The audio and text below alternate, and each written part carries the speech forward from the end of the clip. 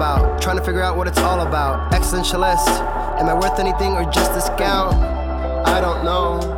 That was Great Sounds Watts with Outside on WNHH LP 103.5 FM New Haven. Myself, Prestige, with my partner in crime, Long Island raised, Elm City made, EZ Blues is in the building. EZ Blues, you are better with introductions more than me. Who do we have with us again on Behind the Brand? You know, I come from an era when the three-peat was something that barely ever happened.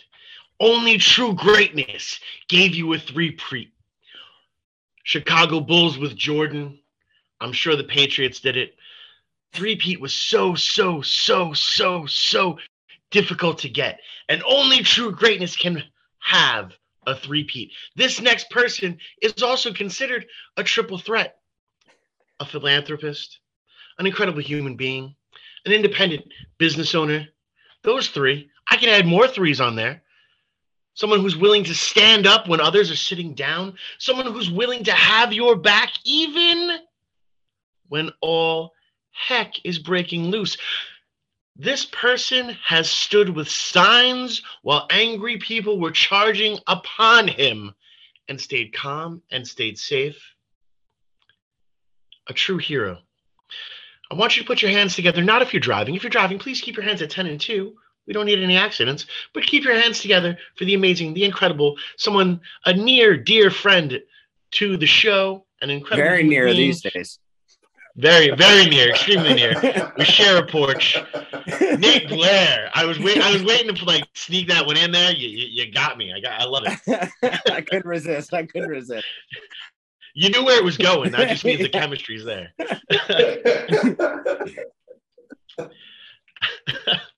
Yeah, full disclosure, he finds me on his front porch at least 3 times a week. So word, it's fine, and it's great conversation every single time.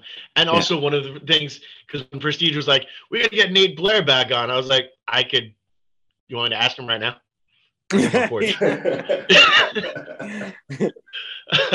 as they say, like a good neighbor. Yeah, like a good neighbor. Yeah, I'm Nate not Blair Jake. Is there. I am not Jake from State Farm, but I strive to be that attentive and that present in people's life. Yeah. So how have you been since the last time you were on here? We were talking a lot about your pop-up thrift stuff that you're rocking and rolling with. Life is always constantly evolving and changing. And how is that business going?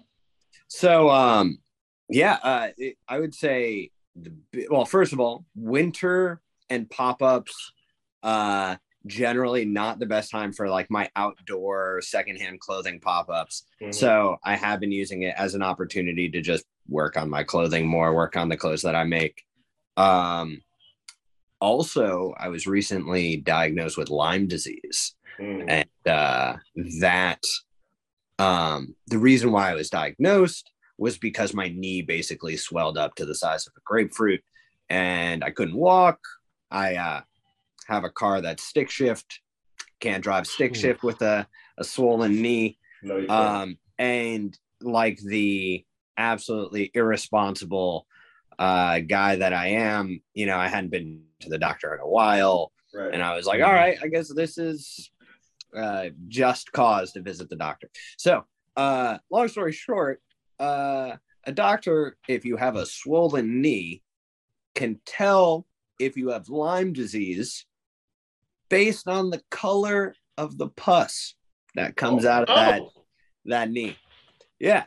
And so a lot of people that I know have had difficulty in particular getting the Lyme disease test, difficulty in particular having their doctors diagnose Lyme disease, because I'm not exactly sure, but it's my belief that like taking the test for it is somehow like more difficult. Like you need to do like a 2 or 3 part test and they need to send it out to a lab somewhere else or some crap.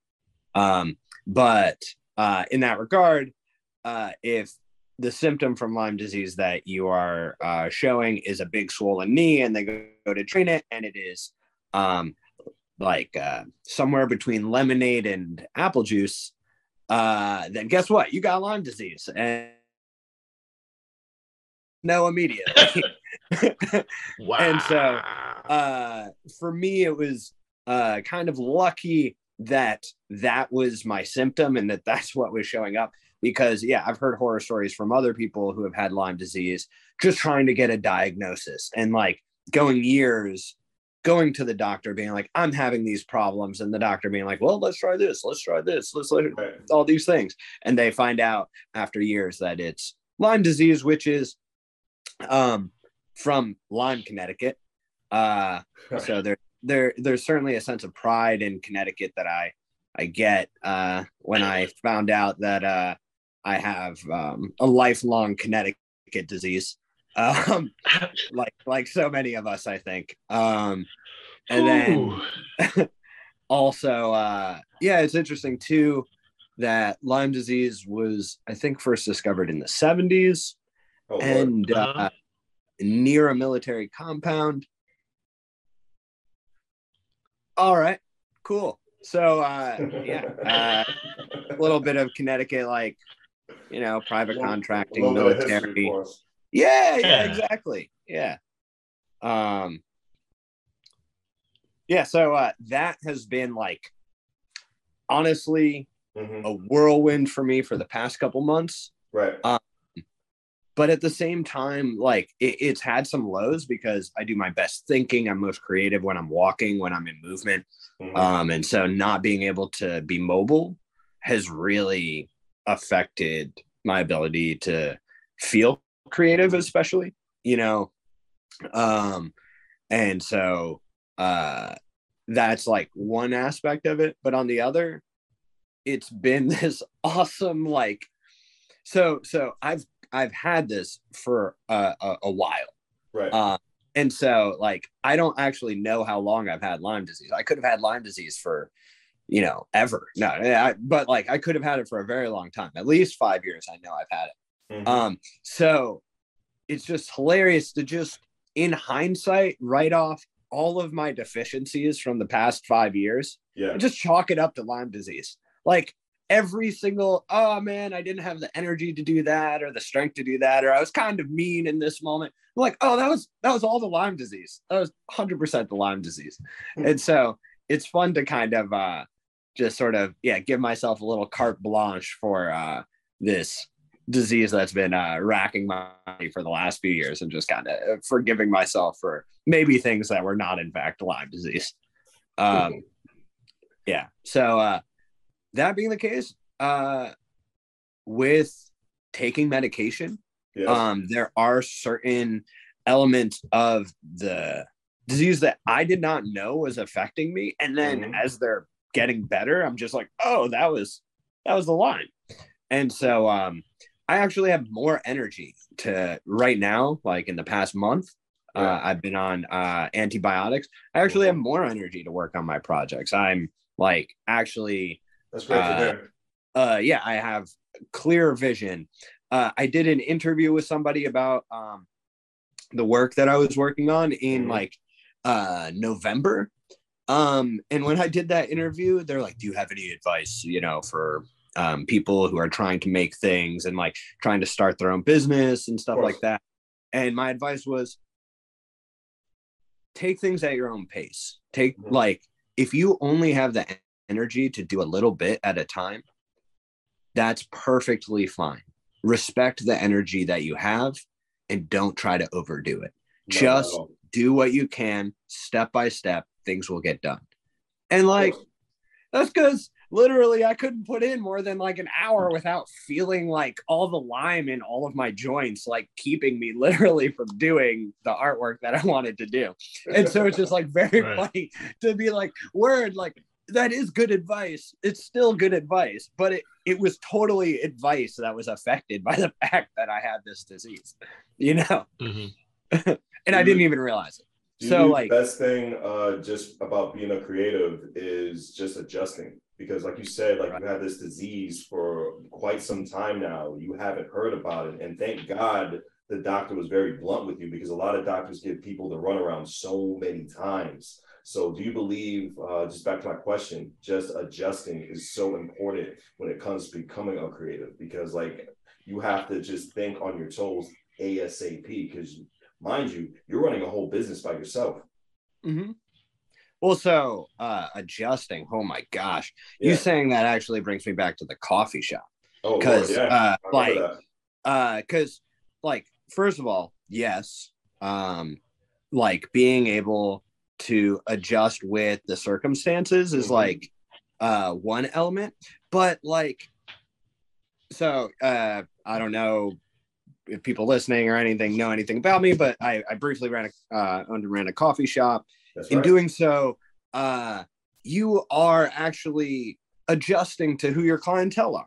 You know, you're like, yes, you are somebody who is like trying to, you know, manage the space in certain ways, but in other ways, you're there to serve people. And when you come to know who your clientele are, when you come to know the environment that you're in order to truly serve people, you need to be listening and you need to adjust, you know, whether or not it's like where your heart takes you, you know, like, gotcha.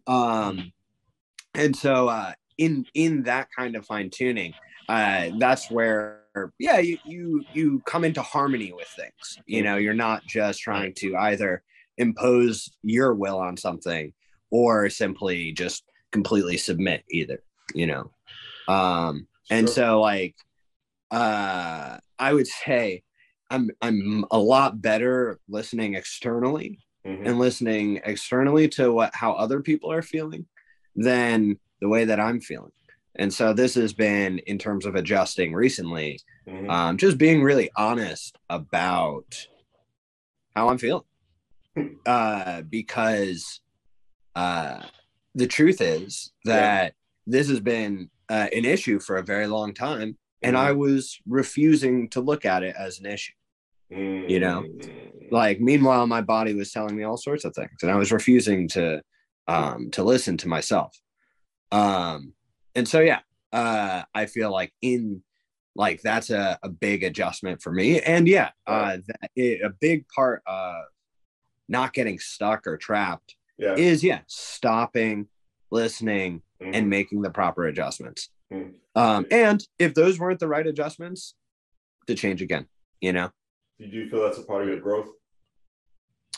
Certainly. I mean, like I am fortunate that I can grow. I think that sometimes the moments that it takes to have real growth can sometimes break you. And so, or it can be a truly traumatic experience, you know, that if it doesn't break you, it takes a lot to get back on a track where you feel like you're in harmony with the place that you're in and the growth that you're having.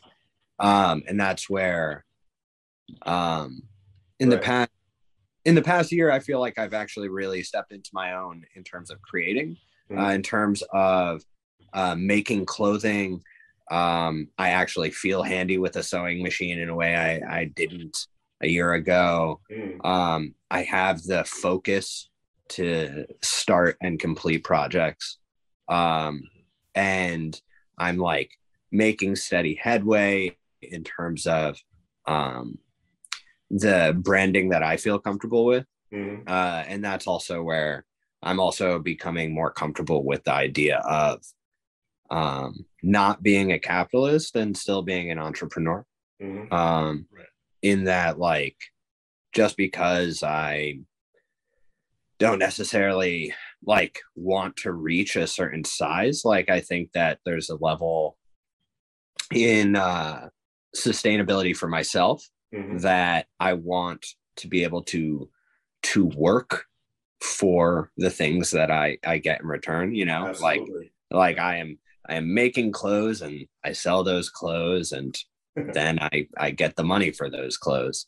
Or, you know, I'm looking for clothes and then I sit out there and I sell them and I make money for that. I don't actually feel comfortable in the idea of looking forward. Like, what are my end goals with the clothing that I want to make? Mm-hmm. I don't really feel comfortable with just sitting in a room talking about my clothes while someone else makes my clothes. And I get paid for the clothes that they have made. It'll be a little like you'll feel a little bad inside. No, I feel it's morally wrong. Gotcha. Okay. And Right. so like, does that mean that I'm going to advocate that that's how everyone should act? No, not at all. We live in a very harsh, cruel reality, and do what you can to get by, everybody. Like, but in terms of me, like, no, that's actually that's a part of who I am and what I care about. And so, like, if anything, I'm just excited that I have more energy than ever to actually put into making clothing. And yeah, in that sense, like, as a entrepreneur, as an anti-capitalist, and as a Black man, I think that, like, all these things can come into harmony perfectly. You know, I think that it's possible to be a creative. It's possible to make a living while making things that you'd like to make, and, like, not exploit people while doing it, not have to step on necks or break backs. And, like, I just recently I've been having serious thoughts and, like, of how to articulate what emancipation from the system, what that means and what it looks like.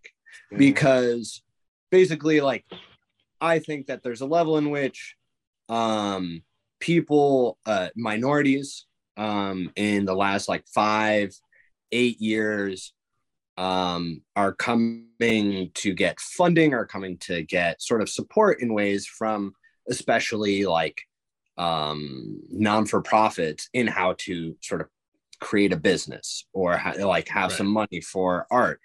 And like, these things are all really good within the system, but that would be accepting that the way that the system is good. And I don't actually accept that. And so, like, there's an element to, I don't want to call it a fad, because I'd like to believe that it's actually more sincere, from liberal establishments who have money, like Yale, or, you know, various endowments and stuff that pour money into, honestly, like, important programs in the system that we have, which is the non-for-profit system. Of course. And, like, I am cautious to say that being dependent on grants from nonprofits, being dependent on the liberal gaze that is currently looking at Black artists, I'm cautious to say that that is the leg up, and not just like a holograph of like. So when I growing up in New Haven, when I was like 8, 9, 10, like, there was a lot of money for the arts. There was a lot of money for schools to do art projects in inner city in New Haven. The Arts and Idea Festival in New Haven in 1997 was unbelievable. There was, like, full circus, like, jugglers and stilts. Each neighborhood had a little committee to make a float with the kids of each neighborhood to march down into New Haven. It was unbelievable. Truly, like, a memory that obviously, like, still sticks with me. But what I also remember is that truly, when Bush came into office, all that money dried up. All the money for the Boys and Girls Club dried up, or HCYS, or like all of these projects that were truly integral to the wealth of New Haven disappeared because of a couple people's choices, people who don't live in New Haven. And so I just always am cautious in these moments where there is a bunch of capitalist attention, whether it be through nonprofits or whatever, because I just think it's fish handouts rather than being taught how to fish. And like, Nate, I hate to cut you off, but one thing I don't really think is a fish handout, and I think Easy Blues can agree because he's been a part of these functions, is the whole stuff that's going on at the State House, supporting a lot of local clothing and just going out there and having all the people just around the Elm City, just, you know, get to know a lot of local fashion designers that are with the State House and partner with them and just like show everybody the turnout. Easy, correct me if I'm wrong. I bet like what, early in the morning, people were just all coming just to support these designers. Yeah, well, here's the thing, because I can actually answer this on both points. Because also, the story on WNHH LP 103.5 FM New Haven, myself, Prestige, and You're So Smoke too. His name is Long Island Raised, Elm City Made, EC Blues. Continue, buddy. You know, it's super interesting because, yes, the State House, we have been doing this thing where it's the Forgotten Flea Market, where there's a lot more of the vintage resale clothing aspect of it. On a Sunday morning, the place will be packed out. It's free. We don't, you know, we're not the promoter that puts it together. A promoter has come and approached us about it. And obviously, Lord Mateo. That guy. Might as well shout him out. Yeah, he's a good cool. Guy. Yeah. Good dude. Fun little event. I wound up working like 18 hours that day usually when it's there, because I'll jump in for like 9 o'clock in the morning, and then I'll do the second event after that. But the State House is the perfect example of what you were talking about, of like where corporations start to step in. You know, the State House has really been thriving and pushing local community, local art, and really focusing on the diversity of the local art. It's not, you know, again, what I love about you in particular is you never pour salt on anyone else's hustle. The grind that you're talking about is your personal grind, and that is what you're doing. If other people want to take that step, that's cool, but you support that person being happy upon doing what they're doing. And that's something that is huge in a world where everyone's pointing a finger at somebody. So thank you for that. But the State House really grinded out and created that extra art, and now there's a high-rise going in that parking lot. The State House is going to have to be reimagined. You know, there is things that have to move on and go through. It is, we once again, and I love how you kind of called it out earlier. We are once again kind of getting into that identity crisis aspect of it. There are these organizations that are giving freely. Now, look, they're getting tax deductions. If we all think that they're doing this out of the kindness of their own hearts, we were born at night. It wasn't last night. You know what I mean? But they're at least doing it. You know, they're at least stepping up there. And again, we're not pouring salt on anyone else's hustle. But like when Big Said University cuts, you know, a $30 million check when they had, you know, $4 billion worth of profit than the year before, and they're not getting taxed on it. Maybe you want to come a little harder to the table. But that's just me. I'm a jerk. You know what I mean? That's just me. I want my in that respect. Like it's not just the blue and white elephant. It's also like, for example, right now, like I just how do I put this? I don't have the answers. But in terms of my what makes me anxious about the longevity of the focus on Black entrepreneurship. Right. The longevity of the focus on education, whether and just like opportunities for people to have diverse experiences. Right. Like right now, I think we are in a boom. That's awesome. Everyone needs to take advantage of the boom that we're in. Like if, you know, the Arts Council is handing out grants, like get yourself a grant. Like don't pause on that, you know, like jump right on that. But just in terms of the longevity of this boom, like if we do think ownership of your own business, of your own work, of yourself is important, how do we not simply take this moment and like roll it into something more sustainable, but just look at it from the ground up? How do we sustainably build, how, so that when the grants from that, what's her name? Rosa DeLauro is on the SEC, right? Security and Exchange Commission. Yeah, I believe basically, so, yeah. Basically, she wrote the checks and signed the checks while in Congress. So while she did that over the past 2 years, she signed a lot of checks for her district, which is us. Yep. That is classic American corruption. But rather than going into that version of American corruption, it benefits us, but only in the short term, because we no longer have a Congress that is run by Democrats. She's no longer on the SEC. So you can't expect that money to be coming anytime soon. Like she signed it. We're getting that money. That's not long money, And so it's like, what do we do as a community to make sure that we are still, even when government bread isn't coming in, bankrolling all of it, that we are collectively already taken care of, so that we don't see everything that's opened in the last 5-6 years be gone in 10 years. With everything happening right now, I see a lot of unity. I always state this with just previous shows and like the different entrepreneurs, me and Easy interview. Within that next 5 to 10 years, just with a whole bunch of just local entrepreneurs just working with each other in New Haven, what positives do you see, Nate? Oh my God, great success right now. But so in that sense, we're in a boom. I feel like there's so many fashion designers in Connecticut right now.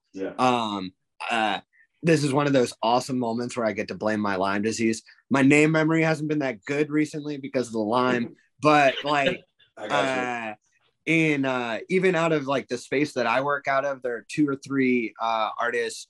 I know the name of the brand is Dirtbag with an E.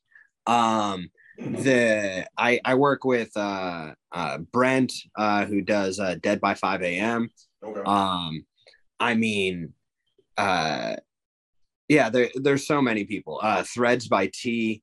There's the lady who's on State Street who does some good stuff. I actually haven't met her, but I've seen her stuff and it's freaking awesome.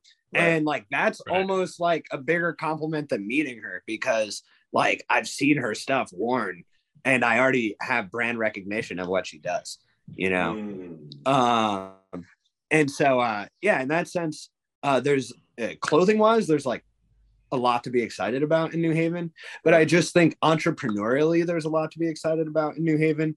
I think so, like just throwing it out there as an idea, I think it's really a shame that we don't have a market for artists in the same way that we have the farmers market.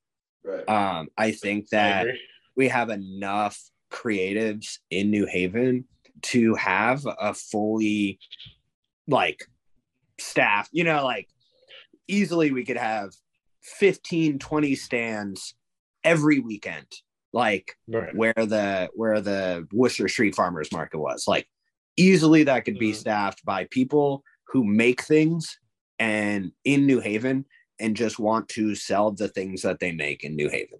Like it's a shame that first of all that it doesn't exist. Second of all, the only way it will exist is if a non-for-profit gets incorporated and then goes through. Like, why can't people just show up and sell stuff? But in that respect, I think that like New Haven needs to take steps not to like create nonprofits that work privately and do X, Y, and Z, but just like do it themselves. Have someone in town in City Hall like pull this stuff together. And like, yeah, I guess there are citizens who can, also just like take the initiative to try and pass legislature and X, Y, and Z. But yeah, I'm definitely not that guy. I don't know. You sound like the guy to me, man. No.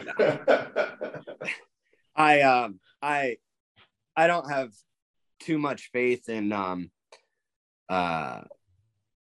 electoral politics. But local politics, local electoral politics is the closest I get to having faith in electoral politics.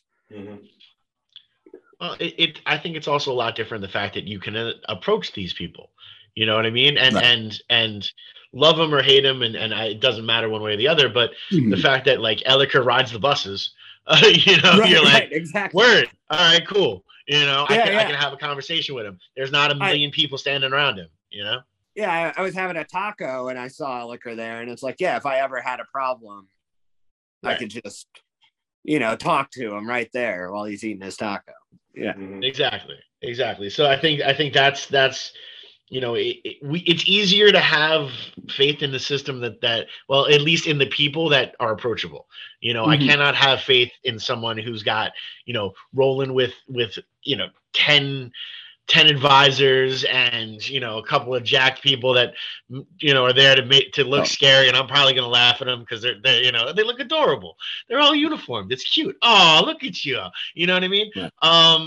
But yeah, it's just easier, and it's very interesting because a lot of people, not just Eliker, but a lot of people in that administration themselves are extremely approachable. We've had Adrienne Jefferson on here many a times. There's several times I'll just pick up the phone because I feel like talking to her. And she's like, hey, what's up? Right. That doesn't happen. We had this conversation. I was away at a conference for musicians. And we were talking about the difference between like going with more of an independent aspect through Orchard or going through DistroKid. And I looked at him and was like, yeah, if something goes wrong with your song, can you pick up the phone and call the head of DistroKid and be like, yo, there's something up with this? No, but you can definitely do that with this dude who's standing right in front of you. Like, and I know that for a fact because I've called him many a times. I think I'm hoping that's kind of where we're going back to as a society. I hope. My hope does get its butt kicked on a regular basis pretty much every single day, but I still kind of hope. Yeah. It's funny you say that because I sort of, as you said, that I was scanning through past mayors and just administrations. And yeah, I would say that there's definitely value in feeling like you can just walk right up to your mayor and talk to them for sure. And thinking to like Tony, nah. I never felt like I could just walk right up to Tony and be like, hey, a couple questions. Does Stefano? You gotta know somebody who knows somebody with the Stefano, Exactly. I approached this Stefano. He'd already stopped being mayor for like 5 years or so. Like, yeah, he was leaving the Owl Shop. He's a consultant now, of course. He was leaving the Owl Shop after a meeting, and I go, and I knew this would kind of annoy him. I'm like, hey, Mr. Mayor. And he turns around with this, like, very angry. He's like, and then I was like, yeah, I grew up in New Haven while you were mayor. Just, it was a pleasure to meet you. And I like mentioned my father because he was on some like, I don't know, liberal environmental committee that DeStefano blew smoke up the butts of make it sound like he cared about the environment. For example, they were a committee that partially formed around the idea of like getting the Farmington Canal like through New Haven so that there was like a healthy green bike path, blah blah blah, all that good stuff. Don't get me wrong, I love my dad. I love the stuff he fights for. But I mentioned my dad, and he goes, "Oh, Bruce, yeah," and he like glad hands me and stuff, like, and then like he like immediately just like beautifully politically was just like, "Oh yeah, Bruce, he was on the environmental whatever committee. Yes, good guy." And like I immediately saw like both sides of him in like 2 seconds, and I was like, this was the 90s mayor of New Haven. But yeah, I'm so thankful that era is over. I'm so thankful that the era of charisma, but like as a weapon, like seriously weaponized charisma. I'm glad that, like, honestly, to be completely candid, I doubt Justin will ever. I mean, who knows? Justin might be listening right now. But when I first met Justin, he was completely that kind of guy. The Mr. Let me weaponize my charisma to disarm you or like do whatever. And like, I don't think he's that guy anymore. I think after some years of actually being mayor and not simply just wanting to be mayor, he's come to be a real person who I may not agree with completely, but at least I feel like the words that are coming out of his mouth are truly the stance that he has. I feel like the way that he feels about things when he's advocating for things that I care about, you know what? He's not black. You know what? He's not a woman.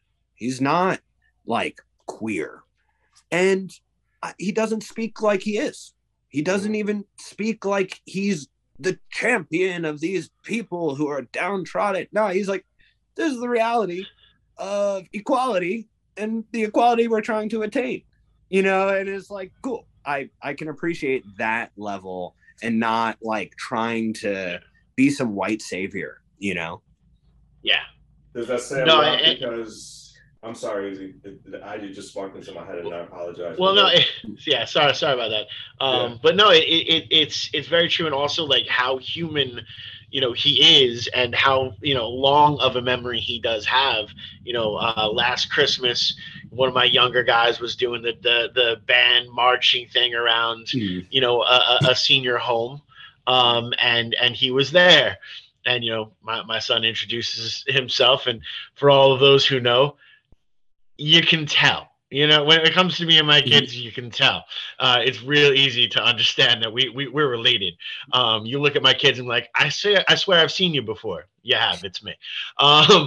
So then my son, introduces himself, gives the full last name. And Mayor Elliker goes, why does that sound familiar? Without missing a beat, my son goes, my dad, he's Dustin. He goes, oh, tell your dad I said hi. And just kept it pushing, Right. But that's those moments can happen because look, he jumped in and it was already a spit show, and then a pandemic happened, and then the whole world started to completely change. So he either had to really up the slime ball factor, or he had to be human. And there were a lot of people, yourself included, making sure and calling for him to be human. And I think he really responded well to that call. Yeah. I surprisingly, I think he has risen to be an acceptable mayor. Yeah. Does it say a lot because he's not from New Haven? He's from New Canaan. I mean, how do I put this? Was Tony really from New Haven? Oh, true. It's true. Like, I'm sorry, but I just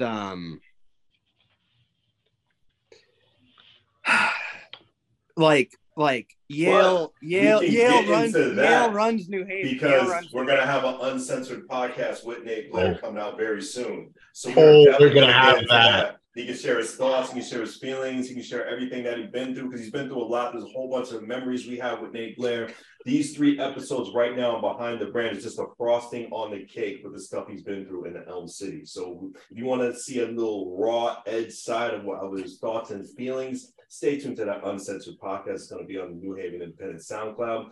But We are on WNHHLP 103.5 FM New Haven, myself, Prestige, and my partner in crime, Long Island Rays, Elm City Made. EZ Blues is in the building. Nate, will we ever get Cafe X again? Of course. The one aspect though of the X is the element that it is a variable. Right, so right. Like in what iteration will we see Cafe X? Mm-hmm. That has yet to present itself. But right. Like, I'm not deterred from coffee. Right. I'm just more interested in other things right now. Okay. In particular, like that stint of running a coffee shop was super exhausting. It was super difficult. It definitely takes a lot. Running it solo dolo, with the expectation that I was going to be running it with someone else was really difficult. But it definitely makes me aware of how I need to approach it if I'm going to go at it again with a partner or alone. Right. One aspect of that like while running the shop, but also in the time since, I've just come to appreciate just how fundamentally exploitative restaurants are and like the food industry, like just on a very, very fundamental level, it is predicated on, at the very least, exploiting yourself. Right. Yeah. At the very least, or exploiting your employees. And like my hope was with COVID, honestly, was that it would destroy the restaurant industry because it needs to be built from the ground up. And unfortunately, our government decided that the restaurant industry is small America and decided to bail it out completely. And it's not that, I think they like misunderstood the idea that like people like me are employed at restaurants and mistook that for people like me need restaurants. Right. And it's like, no, with like the slave ship is not like that's not what we need. Like, we don't need you to bail them out so that we can stay on the ship.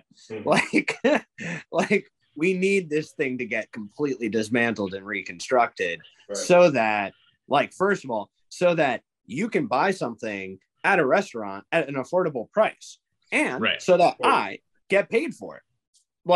Like that's basically all we want, all of us involved, you know? Yeah. And it's like, why isn't that the case?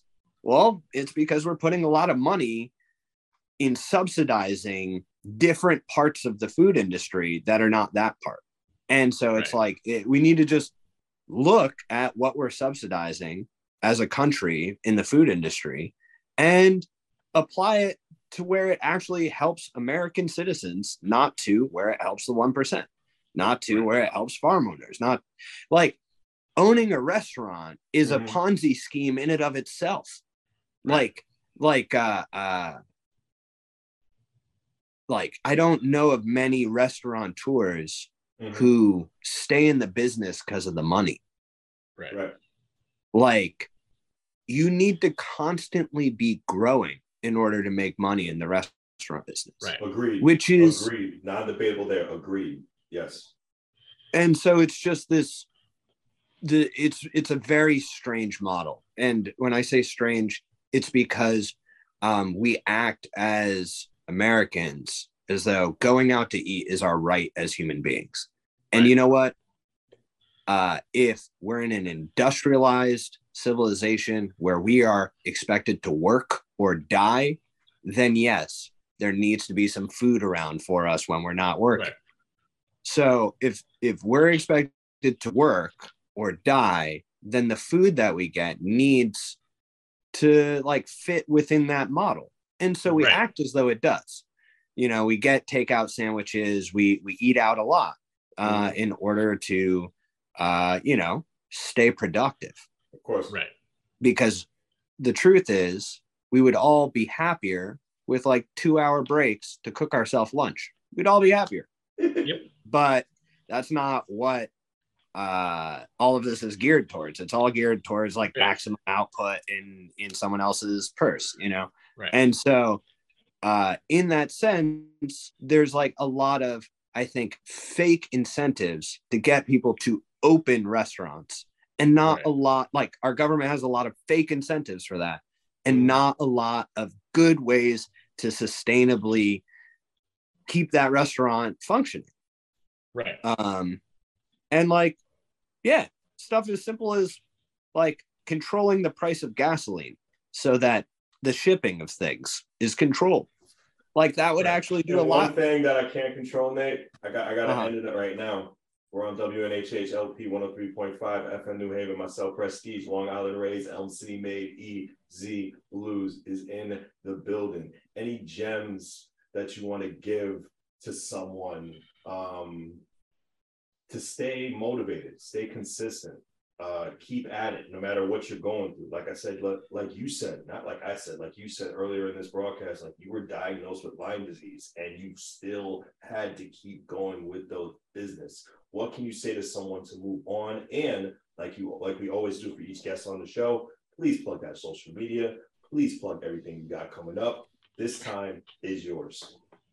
All right, word. My bit of advice, I guess, would just be step by step. I know that's so frustrating to hear, because often when that advice is most valuable is when your head is most down. It's when you actually can't quite see more than one step ahead of you. And all I can say is that one step, that's probably enough. Just take that one and then see where it is from there. In terms of, social media, you can follow me at Nate Blair himself. The name of my clothing brand is Every Living Moment, which, acronyms into ELM, a little tree you might have heard of before. You can follow me at Every Living Moment on Instagram. Trey Moore, who is an artist in New Haven, is doing awesome person. I don't know if y'all have had him on your show before, but you definitely should. They are doing another so they're having like a monthly music installment thing. I would say check his social media to find out more on that. I think it's March 4th. I'll be doing some clothing vending with that. Nate, we appreciate you. Thank you so much for being part of this broadcast. Easy, any final words? Nah, man, I love and appreciate every time that you're on the show. I love growing in the knowledge that you share, man. You just keep pushing, and we're going to be here for the next 1.5 million installments when you join the 5 and the 7 time club and all that fun stuff. Love it. I heard the 10-time club has jackets. Talk to Preston. Oh, who makes those jackets? You. Stay tuned for the jackets on WNHH LP 103.5 FM New Haven. Myself, Prestige, and my partner in crime, Long Island Rays, Elm City Made, EZ Blues.